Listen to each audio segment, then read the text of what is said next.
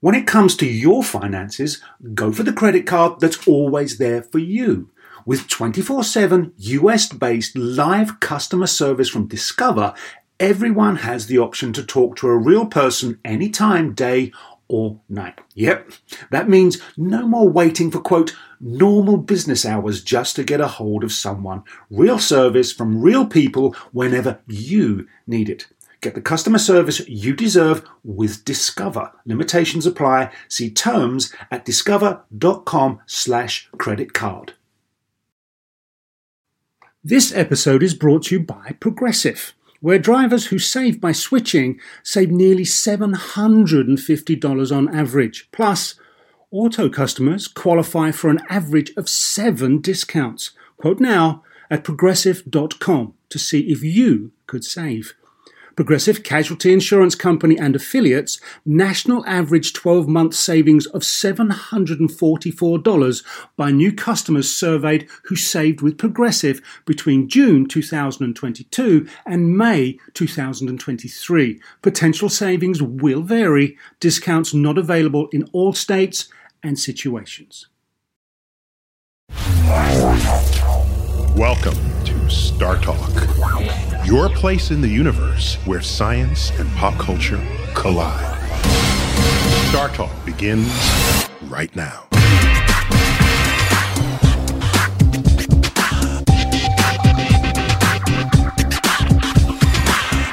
Welcome to Star Talk Radio. I'm your host, Neil deGrasse Tyson. I'm an astrophysicist and director of New York City's Hayden Planetarium at the American Museum of Natural History. You're all invited. Our show today features an interview with Seth MacFarlane. Many of you know him as the creator and voice talent for the Fox animated series Family Guy. He's also the co-creator of the TV shows American Dad and The Cleveland Show. And in recent years, he's turned his skills to movies, co-writing and directing the hit 2012 film Ted. He also wrote, directed, and starred in his latest movie, a comedy western called A Million Ways to Die in the West. But my connection to Seth comes from the TV series Cosmos, which I hosted. And we'll hear later in the broadcast that he's an executive producer of the series and was instrumental in bringing the show to Fox Television. But in this first part of the interview, I spoke to Seth about Family Guy. For those who haven't watched the series, it's centered on a family. Parents Peter and Louis, their children Meg, Chris, and Stewie, and their pet dog Brian. The cartoon originally premiered on Fox in 1999, but was canceled in 2002. The show moved to the Cartoon Network in 2003 and immediately became their top-rated show. The first 2 seasons were also released then on DVD, and the huge sales convinced Fox of the errors of their ways, and they gave their series another run in 2005, and it's been going strong ever since. Family Guy has been described by one critic as a nasty but extremely funny cartoon. I gotta agree with that. And the show originally based much of its comedy on the character Stewie, voiced by Seth. Stewie, the youngest child in the family, is a supervillain who conducts evil experiments and has plans for total world domination. But as the show has developed over the years, its humor has expanded to encompass current events and pop culture. When I spoke with Seth MacFarlane, I told him how I first discovered his show. You know, my kids introduced me to Family Guy. They were huddled around their computer. See, they seemed like smart kids. Your kids are smarter than any of my friends. Your kids are what, like 12? No, one is 13, the other is 17. I have no friends my age who are as smart as your kids. So they were huddled around the computer. I said, what are you looking at? And they said, oh, nothing. And then I snuck in there and I said, wow, this is some funny stuff. And then I noticed that every second or third episode, there's some reference to science. Sure. And it could be a positive thing about science or a critique of people who themselves are critiquing science, right? There's some science reference. So I said, there's a thread going through this guy. I wonder what that is. I was always a big science fiction fan, and so I, whenever possible, jumped at the opportunity to have Stewie veer into that world. That's right. He's the primary science because certainly conduit. Animation fans tend to be fans of science fiction and have an interest in science. Evidenced by the demographics that attend Comic-Con. Mm-hmm. Yes. Yep. Yes. Yep. Everyone there dressed as Klingon actually knows the difference between fantasy and objective reality. Yeah, it's true. They know the laws of physics. Kind of have a better grasp on reality than most people. What a profound concept. Yeah. I never thought about that, but I think you're probably right. Yeah. And then there's not only the science, there's the persistent reference to science fiction. Well, actually, there's reference to a lot of pop culture, but I think only the science fiction earns full episode attention, right? Yeah. Like Star Wars. Right. Did George Lucas call you after that? It is strange. If you're really being anal about it, is Star Wars really science fiction, or is it kind of action-adventure? Yeah. Does it fall into... if we're really being sticklers about it. I would have to agree, because there is no science in it that you're saying, hey, that could happen one day. I'd love it. Don't get me wrong. No one is having those thoughts, unlike with Star Trek, where they've actually put thought into the warp drives and the phasers and the photon torpedoes. Yeah, they know that a parsec is a unit of distance and not time. That's a really geeky reference to the original. That always bugged me. Really, even in 77, with all those smart people walking around, nobody caught that, huh? That's Han Solo's boasting of his Millennium Falcon. Well, it sounds like second. Sec sounds like second. It must be time. He describes how fast he was in his Millennium Falcon and cites the unit of time in parsecs. Yeah. Right. It's like, no. Thank God they never got to light years. So, to my surprise, after we had lunch one day, all you did was ask me questions about the Big Bang and the early universe. So I said, yeah, this guy's he's all there. Yeah. And then nothing else was spoken, and you walked away into the mist. And then 6 months later, Stewie visits the Big Bang in his time machine. Now, I didn't see that episode when it aired, but my cell phone started lighting up. There it was, a full screen credit. Neil deGrasse Tyson, science consultant. I'm trying to remember. Did we ask you if we could do that? No, not at all. We were just us being extraordinarily presumptuous, trying to legitimize ourselves. This will get the critics on our side. Damn it all! But how many cartoons get to cite science consultant? That was exactly. Yeah. No, it was good. It was. I recommend anybody. You probably get it on Netflix or wherever. It's the episode called The Big Bang Theory. Yeah. Stewie uses his time machine to go back to the Big Bang, and he's outside of the space-time continuum. Yeah. With Brian. It was brilliant. It was brilliant. Not just because I inadvertently advised on it, but I think it was very well done. In my world, everybody's favorite scene in Family Guy is when Peter wants to become a redneck. And take on the culture. Yeah. He gets the hat, gets the boots, they move south, and he turns on the TV. Cosmos. Tell me what went through your head there. What is that? It's an illustration of the modern-day clash between science and religion. And I don't remember who wrote that gag, but it was in one of our cutaway rooms. We have these satellite rooms that go off the main room, and they come back with a series of gags, and we'll pick the best one. So... I'm not the only Cosmos fan on that staff. I did do the voice of Carl Sagan, though. Let me hear something, Carl. It's just a slightly altered Kermit the Frog. I feel terrible. He's one of my heroes. But it was, he had a very distinctive voice. Yeah. And so in that scene, in case you hadn't seen it, there's Carl Sagan delivering some lines from the original Cosmos, and it's edited. And Peter says, honey, look, it's Cosmos edited for rednecks. And he says, in the beginning, there was the Big Bang. God. Yeah, they got to stretch it all out, because that's the only... And the universe is 13,006,000.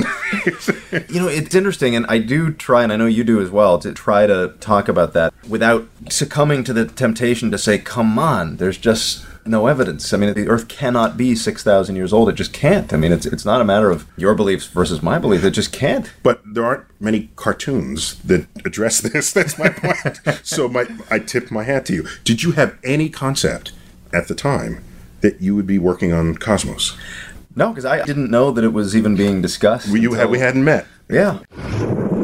You've been listening to Star Talk Radio. I'm Neil deGrasse Tyson. When we return, we'll continue the conversation with Seth MacFarlane on how he came to produce the Fox TV series Cosmos.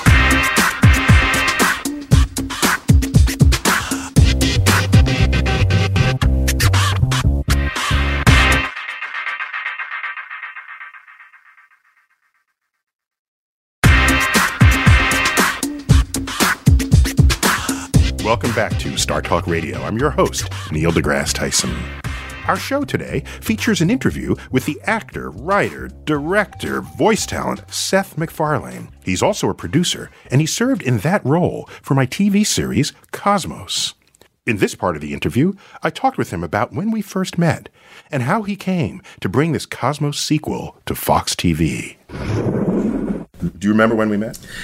It was at that seafood. Well, we met at the science. That's where we discussed Cosmos. And, but we met at the Science and Entertainment Exchange. Now, evidence that there's a science thread running through Family Guy is that you're like a founding advisor to the Science and Entertainment Exchange.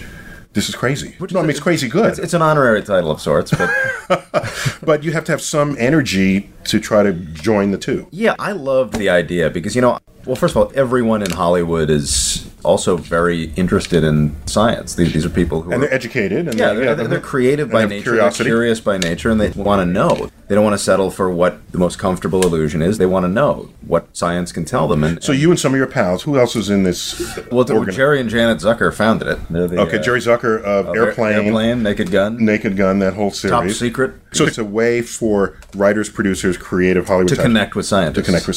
It's a branch of the National Academy of Sciences. Yeah, and I think the thinking was that, well, look, Hollywood wants to get its science right because it just makes us look like we've done our homework, and it's in the interest of the scientific community because the entertainment industry is so widespread, and when they see a forensics show or a space show or a medical show or a show that deals with any branch of science, audiences assume that we've all done our homework, and we almost never have. Unless you have a science consultant on staff, we've almost never done our homework. And look at the success of the sitcom The Big Bang Theory. They have a physicist on staff who changes the whiteboards every day with a new equation relevant to what's going on in that show. Then it gets talked about in the blogosphere, right? Yeah. So it's a very rich thing. Wacky, can you hear the band in the background? Oh, yeah. We're backstage at the Tonight Show. And we meet there to the Science and Entertainment Exchange. And then we exchange phone numbers. And it's Hollywood. I say, all right, he's never. And you freaking call me. You come to New York and you call me. Sorry it was 2 a.m. and I was drunk. But, a call's a call. What the hell were you thinking? Hollywood is a one-industry town. And the only people that I know in Hollywood who are involved with science are all medical person. They're doctors. I have a friend who's a brain surgeon, and they're some of the most interesting people that I know because you hang out with them and you don't talk about your project. You don't talk about movies. You don't talk about TV. They've got something else to talk about. They've got something of substance to talk about. And well, gosh, this Neil guy seems like he knows a thing or two. He'd be a fun guy to hang out with. Okay, so the first time you visited me in my office, and we went to the space show, my office at the Hayden Planetarium. Mm-hmm. It was very cordial, and I was pleased that you thought of me. But that was it. And then there was a second call where we were at the seafood place. Yep. You remember that? Yeah, that was... You remember what you asked me? Yeah. I said I got some disposable income here. Yeah, exactly. Is there anything... How often did someone ever come up to anybody? What can I do with this? Well, because I remembered reading in one of the Sagan, I think it was The Cosmic Connection. I think it was one of his first books. And he was lamenting that, boy, if we had found a private investor to pay for the attachment of this extra little thing to this spacecraft, we could have done this experiment. I don't remember what it was. Something that stuck with me. It was a unique and lost opportunity. Yeah. They just didn't have the money. And I said, my God, this is exactly the kind of thing I'd love to write a check for. And so I said to you, what's going on in the world of science that I can be useful?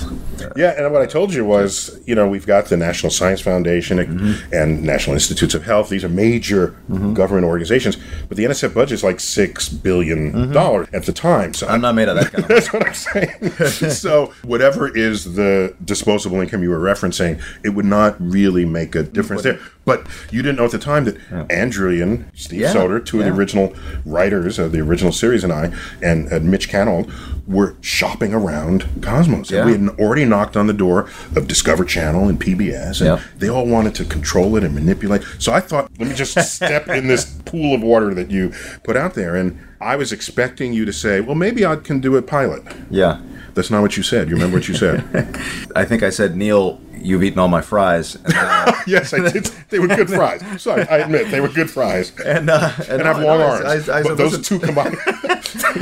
I said, why don't I take you into Fox? Yeah, that was the craziest thing I'd ever heard in my life. At that instant, I said, no, he doesn't get it. Okay, this is a waste of time. Yeah. The Discovery and National Geographic, look, they're great places. Although I think Discovery has that ghost hunter stuff now. Okay? That's not so good. Yeah, there's a little bit of falling from grace there. Yeah. But my point is that it took me about 12 seconds after hearing you say, let's take it to Fox. And I said, Fox, he doesn't get it. This is not going to work. But Fox is 20th Century Fox, and Fox is Fox Sports, and Fox Business, and Fox Searchlight Pictures, and Fox has the #1 show on television. And Fox that's the best idea. And so it took me 12 seconds to agree with you. But the first 4 seconds, if you had said, Neil, what are you thinking about? I would have said, go, get out of here. We got nothing to talk about. You would have kicked my ass in front of the whole restaurant, and I would have been humiliated. So what possible confidence did you have? Other than that, maybe you had Fox by the gonads, because you're in deep contractual relationship with them. I have pitched shows to them, to animated shows that they have declined to produce. So it is not an automatic yes from Fox. Plus, they canceled Family Guy at some point. Yeah. Right? Yeah. So nothing was automatic. But this regime that is there now, that Kevin Riley and Peter Rice, these guys are very outside the box. So these are the executives, and their titles are what? I don't know. They're both chairman, I guess. I don't know. President, chairman, big shot, head honcho, big cheese, top dog. But I thought, if anyone at a network anywhere is going to bite on something like this, it'll be these guys, because they are kind of outside the box. And one of them actually came from Fox Searchlight Pictures. Fox Searchlight, yeah. Which had brought Slumdog Millionaire to the screen. And what amazes me is hearing you say that some of the other networks wanted to manipulate, and it is amazing at the end of the day when we look back. I don't think I've ever done a show where there's been less meddling. That was people's fear from a network. When it got announced that Cosmos was appearing on Fox with you as an executive producer, people, their heads blew up. They said, no, this will never work. But they really let this thing be what it is, and they didn't try to change it. Yeah, and of course the rest is history. Now, one of your big contributions to it is the suggestion that we animate the historical bits, which in the previous Cosmos, it was like glued on mutton chops and fake British accents. So what will you think? I was a little tepid to it, but then when I started seeing the animation, it's like, hey, I like this. Now I want more of it. And then you can do more in an animation. People can float up. You can get in the head of people. Yeah. So what were you thinking?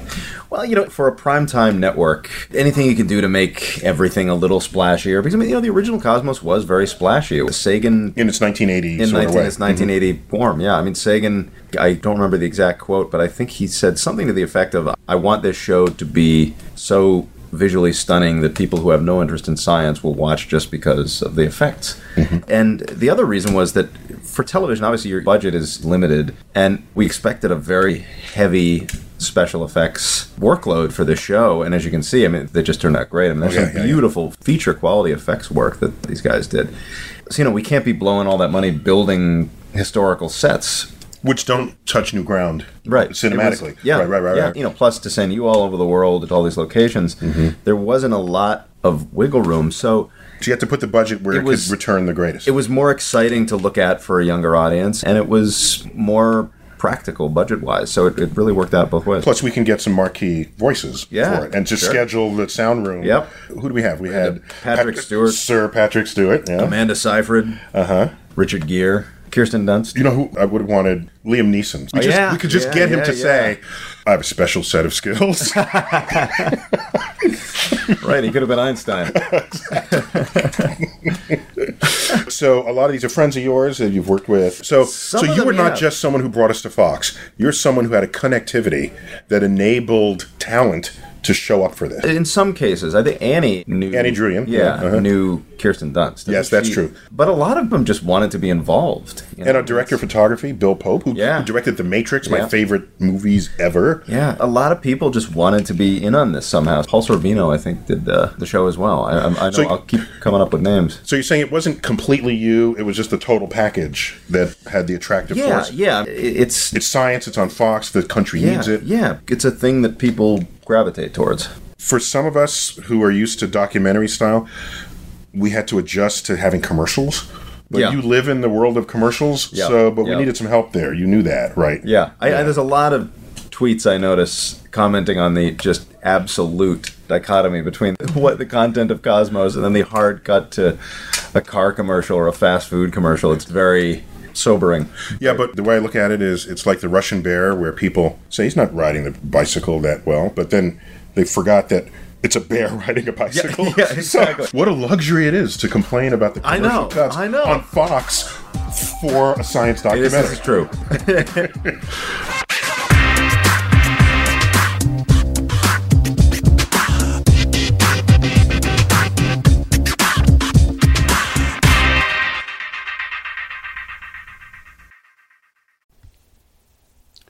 This podcast is supported by FedEx. Dear small and medium businesses, no one wants happy customers more than you do. So you need a business partner just like you, like FedEx, who understands your passion for serving your customers because they have the same commitment towards you. That's why FedEx offers you picture proof of delivery, packageless and paperless returns, as well as weekend home delivery to 98% of the US on Saturday and 50% on Sunday. See the FedEx service guide for delivery information. What's more, FedEx Ground is faster to more locations than UPS Ground. Trust FedEx for timely deliveries. See what FedEx can do for your business. Absolutely, positively FedEx. Whether you're a family vacation traveler, business tripper, or long weekend adventurer, Choice Hotels has a stay for any you. And that's good, because there are a lot of me's. Choice Hotels has over 7,400 locations and 22 brands, including Comfort Hotels, Radisson Hotels, and Cambria Hotels. Get the best value for your money when you book with Choice Hotels. Cambria Hotels feature locally inspired hotel bars with specialty cocktails and downtown locations in the center of it all. Hey, that's me. Radisson Hotels have flexible workspaces to get the most of your business travel and on-site restaurants. That's me too. And at Comfort Hotels, you'll enjoy free hot breakfast with fresh waffles, great pools for the entire family, and spacious rooms. Hey, that's me too. I guess I'm just going to have to stay at all of them. Choice Hotels has a stay for any you. Book direct at choicehotels.com, where travel comes true. Hey, remember when we did that show about the science of the golf swing? Well, let's take that to the next level. And that's because PXG has developed the Black Ops driver so golfers don't have to sacrifice distance for forgiveness. And the science proves it. PXG Black Ops driver is a breakthrough in driver technology. It's a complete and total victory in golf club engineering, unlike anything you've ever seen before. Black Ops drivers are adjustable to deliver a combined MOI of 10,000 plus for unreal forgiveness. Now that's ridiculously high. The higher the MOI, the more forgiving the club will play. So you don't have to square the ball perfectly for it to go straight and get distance. Add PXG's new advanced material face technology, and you get incredible ball speed that pushes the distance to the absolute limits. More forgiveness, more distance, no sacrifices. PXG Black Ops driver. Hit your tee shot straighter and farther. The proof is in the science. Learn more and get free shipping on all equipment. Go to pxg.com/StarTalk and use code StarTalk at checkout. That's pxg.com/StarTalk. Use code StarTalk for free shipping on all equipment. pxg.com/StarTalk, code StarTalk.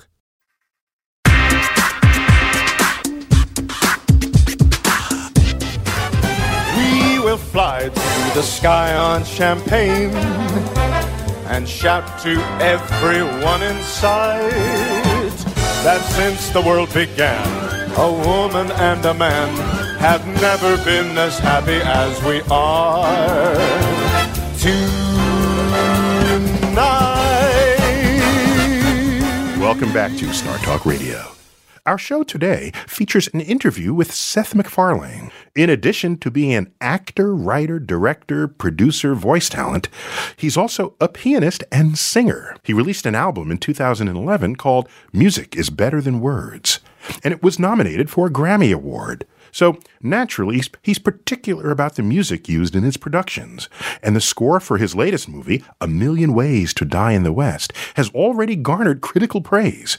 I spoke with him about the music for that film, the music for Cosmos, and how working as a director of movies differs from being the Cosmos executive producer. So you wrote, produced, directed, starred in A Million Ways. Mm-hmm. In Cosmos, you were executive producer. Mm-hmm. So am I asking a stupid question when I say what's the difference? You know, it depends. An executive producer can mean you're running the show on a daily basis, or it can mean you slap your name on it and you go away. And so much of this took place while I was shooting the Western, but between Andrew scripts and Brannon's writing and Brannon Braga, and who also directed on the show along with Bill Pope, and Jason Clark, who pulled together this unbelievable effects work, and Caravallo, who oversaw the 2D animation. By the time I came back into the mix, these shows were pretty far along, and they just looked spectacular. It really came together in a huge way, and it's resonated with so many people. Yeah, but you were the glue and the magnetic force that brought, as in magnetic attraction force. People always say it's a magnetic attraction, but magnets also repel. I was Aaron's spelling of Cosmos. I don't know if that's good or bad. Nowadays, when you're on interviews and talk shows and things, in the old days, I suppose they would always ask you about Family Guy, but has Cosmos worked its way? Absolutely. Is it now part of your identity? I get more tweets about Cosmos than I do about Family Guy these days.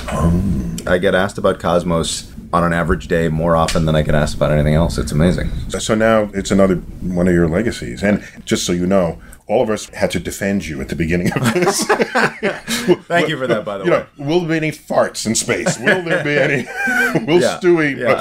And I said, no, the guy knows science. He understands science. To just look at Stewie's time machines. There's a whole episode called The Multiverse. All right, so it's his time to reveal another Seth. And people kept trying to pigeonhole you, and I said, let the talent arise where it is. So we were your defenders. Oh, I appreciate that. It was necessary. I'm told that the Wall Street Journal commented that Million Ways has an awesomely thought-through musical track. And you're a musician yourself. I've seen you perform. It's great. You want to be Frank Sinatra, admit it. Okay? As you sip your scotch and rocks why not? During this interview. In my suit. So the music for A Million Ways, did you pick it? We can talk about music for Cosmos, too. I'm very picky about composers. My friend Joel McNeely, who I did an album with, was a phenomenally talented composer. He used to do the Young Indiana Jones Chronicles, among other things, which had a great score. Wrote a great classic Western score. Because we know Western scores when we hear them. Gotta have a great composer, and there are a lot of really bad composers working in Hollywood today. But obviously, for Cosmos, we got Alan Silvestri. Is he your bud? He is. He's a friend. He's a friend. And he was. We had wanted to do something together at some point, and this popped up, and he just to remind people, he did Back to the Future, Forrest Gump, Roger Rabbit, Contact. Yeah, and Contact. Yeah, and it's interesting. At the very end of the last episode of Cosmos, there's a little wink to Contact in his music. And I got to meet him at one of the parties. He looks like a regular guy. Yeah.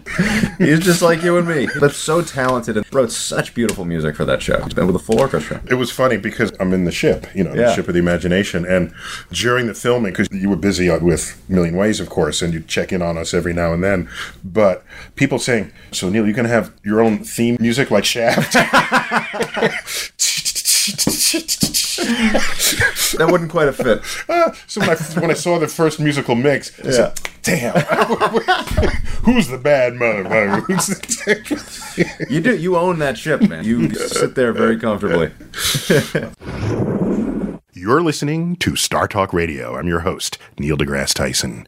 You can find us on the web at startalkradio.net and on Facebook at Star Talk Radio. We tweet at, where else? Star Talk Radio. And if interested, I tweet at Neil Tyson.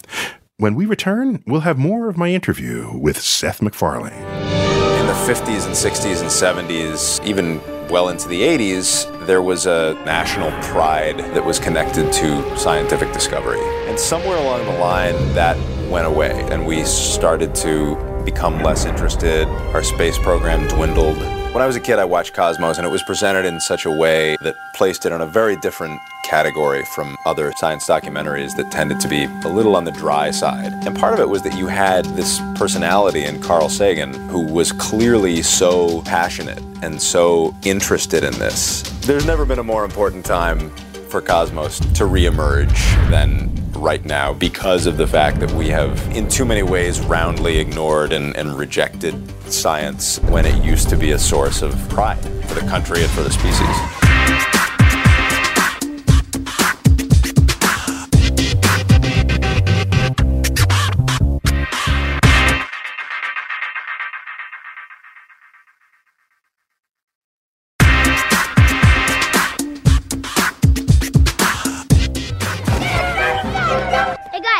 Can I play? Get out of here, Bennett! Get lost, Bennett! Get out of here, Bennett! Yeah, Bennett, get lost! Yeah! John longed with all his heart for that one true friend that he could call his own. And for little John Bennett, Christmas Day brought a very special new arrival.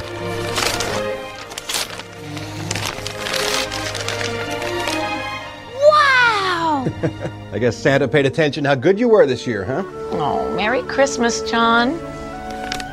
I love you! I love you too, Teddy. You know, I wish you could really talk to me, because then we could be best friends forever and ever. Now, if there's one thing you can be sure of, it's that nothing is more powerful than a young boy's wish.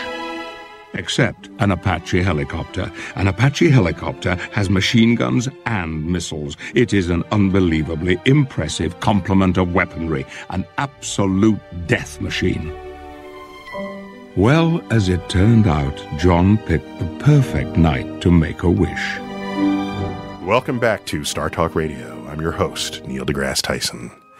Our show today features an interview with Seth MacFarlane. In addition to writing and directing the movie Ted in 2012, he voiced the title character, a nasty teddy bear who comes to life.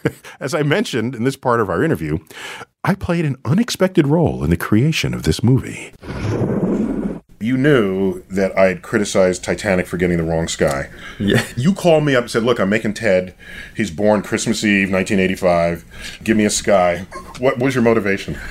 You know, I didn't want to get that phone call from you, Neil. I didn't want to have you call and say, the guy who's involved with Cosmos couldn't get his damn stars right. So you called me up. I was very flattered and honored. Mm-hmm. The movie is such a fantasy, but you have the right sky. And there's Titanic, all serious, and it's historical. They just pissed on the sky. The sky over the sinking ship was the wrong sky. We know where the thing sank and what it looked like. And the left side of the sky was a mirror reflection of the right side of the sky. Those jerks.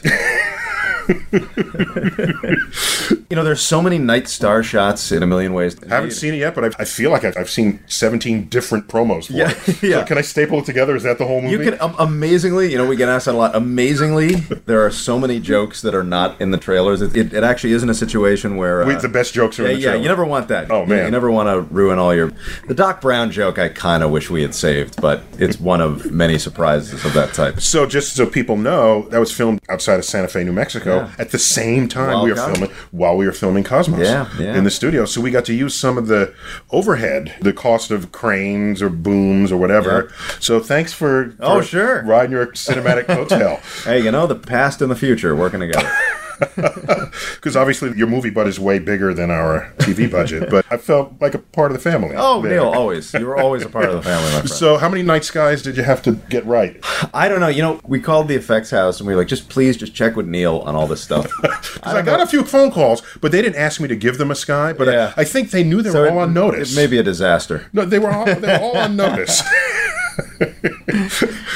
And if they're not right, I'll tweet about it. Yeah, please do. I'll certainly be taking a very close look at the night skies featured in A Million Ways to Die in the West. And when I do, I'll give you a full report. You know, one of the great things about Seth MacFarlane is his desire to get such scientific details right.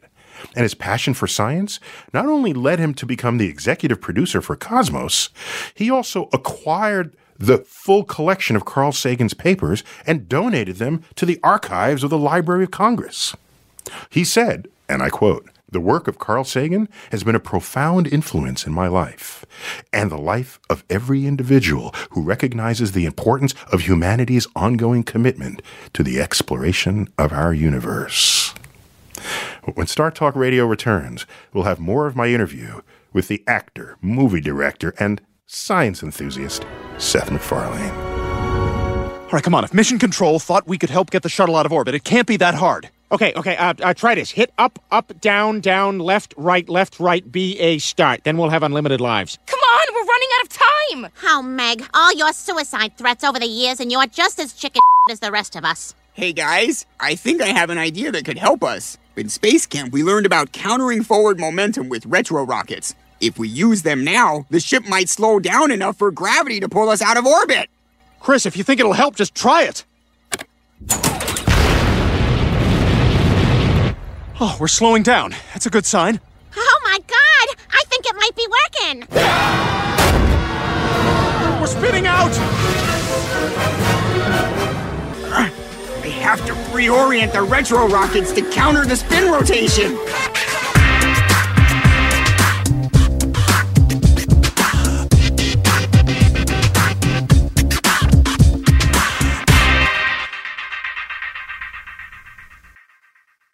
There are over 75 million monthly Tubi viewers. That's more people than there are influencers on the internet. Which means Tubi is more popular than sponsored posts for digestive enzymes and high coverage foundation. More popular than soft launching your boyfriend. More popular than making boomers explode with rage when you tell them how much you make on a single post. Tubi, it's more popular than influencers. See you in there. Do you want to set up your child for success? Of course you do. Maybe you want to save money on private tutoring, or maybe it's just out of your budget altogether. Is this a big school year for your child? Like maybe they're starting kindergarten, middle school, or high school, or some other milestone. Maybe your family moved and they're starting at a new school. Is your child ahead? Not getting challenged enough in class? Well, we love that little smarty, but we want them to be engaged. IXL Learning is an online learning program for kids covering math, language arts, science, and social studies. IXL is designed to help them really understand and master topics in a fun way. Powered by advanced algorithms, IXL gives the right help to each kid no matter the age or the personality. There's one site for all the kids in your home pre-K to 12th grade. Kids can use it at home on the computer or on the go through the app on your phone or your tablet. No more grading those worksheets. IXL grades everything itself. And no more trying to figure out how to explain math equations or grammar rules yourself. IXL has built-in explanation videos. 1 in 4 students in the U.S. are learning with IXL.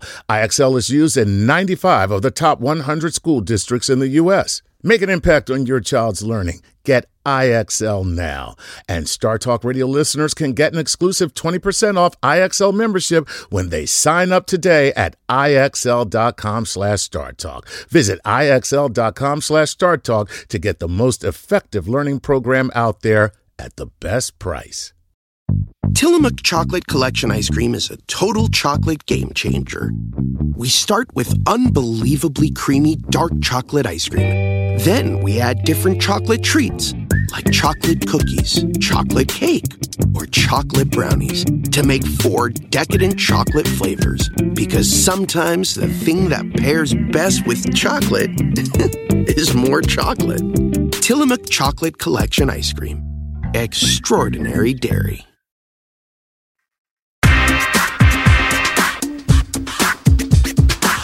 But a long time ago, in a world lit only by fire, our relationship with the stars was far more personal. For thousands of generations, we watched the stars as if our lives depended on it, because they did. We humans, we're not the biggest, the strongest, nor the fastest of all the animals we competed against. But we did have one thing going for us, our intelligence. One aspect of that was a genius for pattern recognition. Night after night, we watched the stars.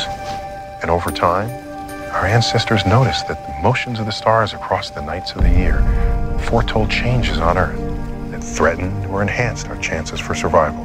Welcome back to Star Talk Radio. I'm Neil deGrasse Tyson. In this part of my interview with Seth MacFarlane, we spoke of our hopes and expectations of putting the science documentary Cosmos on the Fox television network. Was there anything unexpected in your work on Cosmos? You know, not really, because it was such a new experience that I really didn't have any expectation, high or low. You know, I thought I have no idea how this is going to turn out. This could be spectacularly brilliant, or it could be a misfire, and we just can't do this for TV in this day and age. Well, we knew that it would survive on content, whether or not it would be a commercial success. Yeah. We knew we'd get the science right. Yeah. But no one would know whether it would resonate with people to this degree. And you know, when I watch it, I watch that first episode in a screening room. I'm like, my God, this holds up beautifully. It's like you're watching a movie. They're just stunningly spectacular episodes. And coming from your broad background, for you to say that, it meant so much to us, because we're interlopers in your world here. No, it's gorgeous. I mean, it's a real achievement with the amount of different styles of media that are in that show. It's a hell of an achievement. And they would later tell me 13 episodes at a 42-minute broadcast hour is like a 9-hour movie. Oh, yeah. And so I look at the call sheets, and I'm the only one that's ever called. Actors, who's coming in. You deserve a lot of credit. There's two things I love about this. Obviously, it's not like Leonardo DiCaprio narrating a movie about climate change. You're an astrophysicist, so if people approach you on the street having seen the show, you can walk the walk. We have that conversation, right? It's not just, can I take a picture? It's like, tell me more about the black hole. But for a guy who has... I hope to God I succeed as well as you have in my version of what you've just done. Is that, for a guy who is stepping up to the camera for the first time to this degree, who is not an actor, who is an astrophysicist, to hold an audience on primetime television for an hour every week is a pretty astonishing achievement. Well, thank you. Very proud of yourself, and my friend. Also, getting back to that bear, how well is it riding a bicycle? Getting back to that, just to see Cosmos discussed in the same sentence with Game of Thrones, and with, how's it doing against Game of Thrones? That's a sentence that someone composed. As host and as executive editor of Cosmos, I've been totally gratified by the very warm, popular reception the series has gotten, as well as the critical reception it has received from reviewers. And I think it may be a sign that America and perhaps the world are ready to sort of move on, to start thinking of objective realities as the foundation of our interactions internationally and the basis of governance.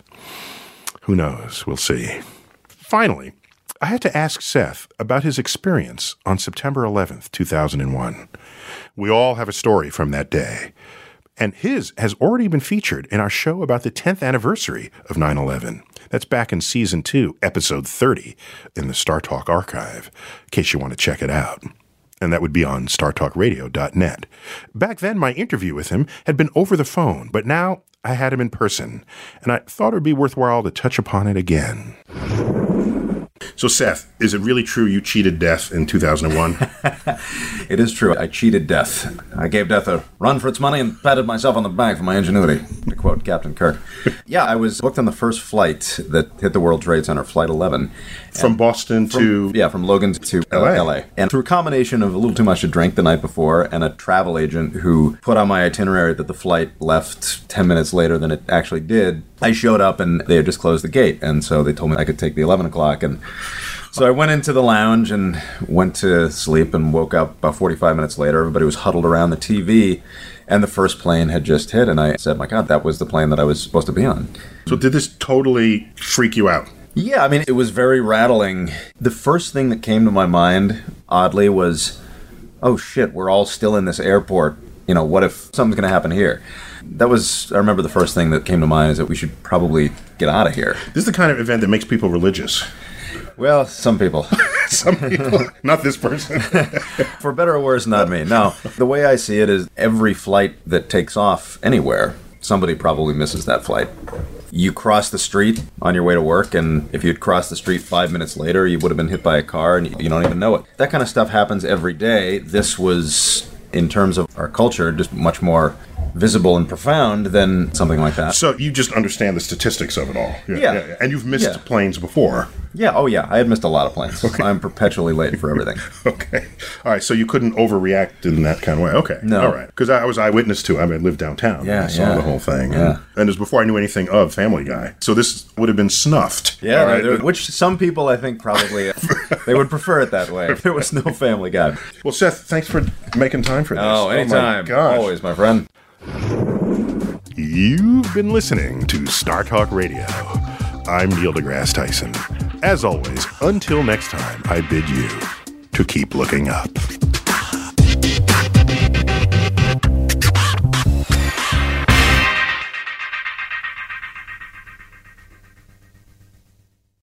At Capella University, you'll get support from people who care about your success. From before you enroll to after you graduate, pursue your goals knowing help is available when you need it. Imagine your future differently at capella.edu. It's that time of the year. Your vacation is coming up. You can already hear the beach waves, feel the warm breeze, relax, and think about work. You really, really want it all to work out while you're away. Monday.com gives you and the team that peace of mind. When all work is on one platform and everyone's in sync, things just flow. Wherever you are, tap the banner to go to Monday.com.